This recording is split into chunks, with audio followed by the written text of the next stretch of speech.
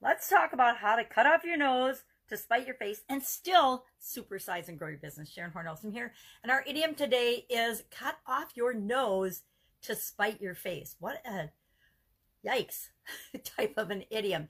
It means, of course, to hurt yourself out of anger, toward another person, to be so mad and so upset and so freaked out about something that you actually cause damage to yourself. Now, damage, and mistakes. I like to think of it as when we make mistakes or when we overreact, when we make rash choices and rash decisions that we then have to live with the consequences. Guess what? As business owners and business builders, we always have to live with the consequences of the choices and the things and the decisions that we make. But that's just, I wish I could shrink my face. That's just part of the course. That's part of the responsibility that goes along with being a business owner. However, how do we make sure that we're not causing irreparable damage to our businesses and to ourselves, right? This idiom is actually very, very old. It's from the 1200s. It was in Latin in the actual 1200s. Back in the 12th century, it became popular. And it actually had to do with people thought and believed that if they cut off their nose, their face would be ugly. And pious women that were nuns, actually, and saints, Saint Eusebia, Saint Abba, Saint Margaret of Hungary, and Saint Oda of Hainault or Hainault or something, actually cut off their noses. They had no noses because they thought it would protect their virginity. Now, I don't know very many people that will go to that far an extent, but that's where the idiom and that's where the saying actually comes from. Now, I thought about this. I thought, have I done things like that, irreparable damage to myself or to my my businesses or to my relationships? And I suppose in some instances I have, not out of anger as much as, although who hasn't gotten in an argument or a discussion or a fight or said something that they wish they could have taken back in a moment of anger or passion. But I have definitely let businesses go that after the fact I've said, oh, I let that go too soon. I probably shouldn't have done that. I've ended relationships. How many people have ended a relationship before the other person can break up with somebody before they can break up with you? And then you find out that they were the love of your life. I don't know if that's happened to anyone. You might sell an investment and you think that the timing wasn't right for that you sold it too soon or you held on to it too long or whatever. With investments, there's that regret and excitement thing going on all the time.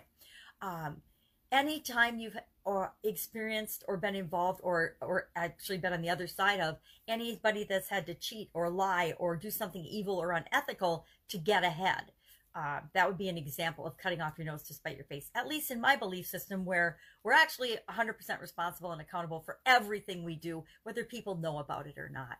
I used to tell my kids when they were growing up, have fun, but don't do things that will cause irreparable damage to yourself, to your body, your health, meaning don't do drugs, don't drink alcohol, or a ton of it, don't drive too fast, don't get in accidents, don't do daredevil things that could actually get you killed. That, to me, being physically impaired or killed would be irreparable damage in the instance of raising kids. Same is true of our business. Doesn't mean we're not going to make mistakes, right? Everybody makes mistakes. We actually learn way more from our mistakes than we do from the things that go right the first time. That's how we build and supersize and grow our businesses. But I think in order to not cut off our nose and to spite our face, we just have to make sure we're not making rash decisions. We're not making off the cuff instant things out of anger or competition or for the wrong reasons. To me, acting out of anger, acting out of competition are the wrong reasons. They shouldn't be the motivators.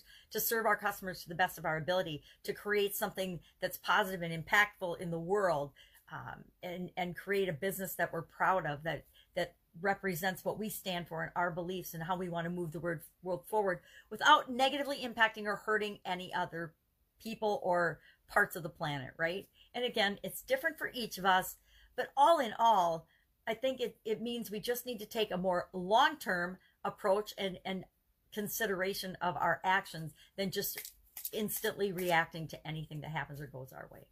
That's our idiom today. I would love to know your experience with this. Have you ever cut off your nose to spite your face and had to then readjust? I believe we all get second chances. So even if we do make mistakes that we think are irreparable, everything is fixable. Almost anything, any mistake you make, we all get a second chance. We all wake up tomorrow morning with a clean slate and can do things and fix things and start over and move forward to becoming the business and the person that we want to be.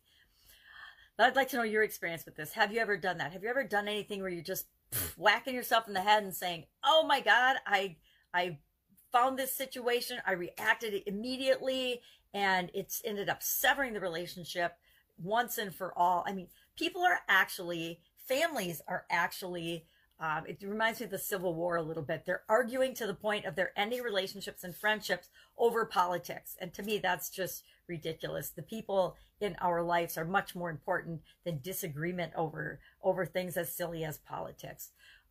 So curious, how is it going for you? Share in the comments below any experience you have with cutting off your nose to spite your face or seeing other people do it. I think we see it in other people more than we ever see it in ourselves. That's true of us individually as well as in our businesses. Have an awesome day. I will be with you tomorrow with another interesting idiom. What does it mean? Where does it come from? And how can you use it to grow and build your business right now?